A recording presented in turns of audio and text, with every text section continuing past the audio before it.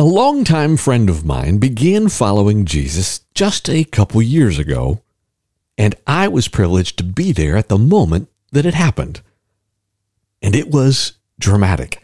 I've never experienced spiritual warfare so directly as I did in that moment, that evening. But it was what he said just recently to me that made me think of you. Welcome. Hello, world. This is Roger Corville, and this is For the Hope's Always Be Ready segment, where we supplement our daily Bible read-through with a short exploration of an idea that relates to us thinking more strategically and living more effectively as Sunday morning touches down on Monday morning. And in this case, it's a reminder of what we bring with us on that Monday morning into the office, into the marketplace, or wherever your steps take you. The night a couple years ago that my friend surrendered to Jesus began with, we need to talk. And talk we did. For like 3 hours, I answered his questions, but I realized what was happening wasn't just about the answers. I could sense a real war going on in the room. I was praying silently, and sometimes having no idea what I was going to say next. And sometimes I was just asking God to deliver him from something that didn't want to let him go. Finally, it was the name of Jesus that broke things open. Not that I hadn't said Jesus before, but he said, I want to accept Jesus into my heart. I want Jesus to heal me. Now, my friends, I don't use the language asking Jesus to come into my heart, so I don't know where he got that. But that's not the point anyway. In that moment, I saw the power of God at work. I saw a physical change come over him, and his face changed from angst to peace. Now, he has more than once described that moment to me in the couple years since.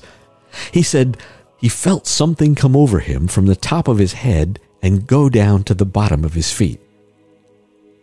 Now, he and I were talking about it again recently, and I was just thinking about that when you and I were reading Acts chapter 1 today. But this time, my friend said, yeah, Jesus and the whole God thing never seemed real to me. And as he said the word real, he reached over and tapped the top of the counter. God never seemed real. Tap, tap, to me. I grabbed his Bible and opened to Acts chapter 1 and read a single verse. Again, what we read in our daily audio Bible segment today.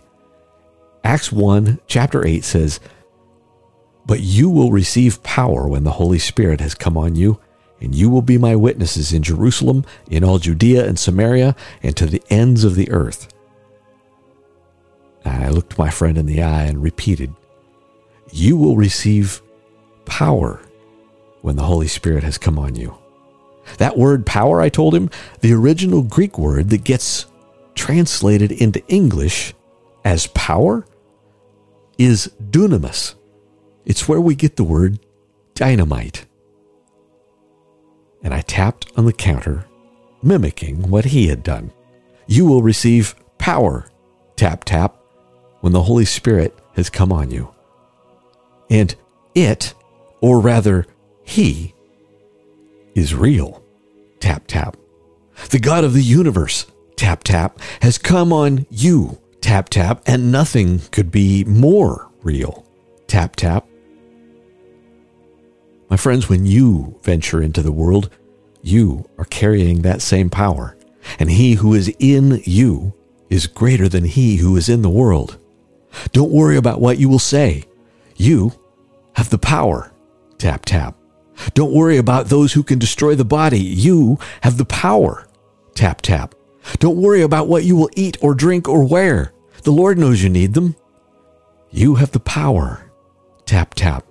Don't worry about the craziness around you that tries to tell you a man can have a baby. You have the power, tap, tap. Don't worry about the enemy who will try to manipulate the people and circumstances around you, who will make it hard for you to talk about Jesus at work, who will lie and cheat and steal through politicians in your city, state, or country, who will try to make you stumble or doubt or back down. You have the power. Tap, tap. I love you, my friends. Amen. Amen.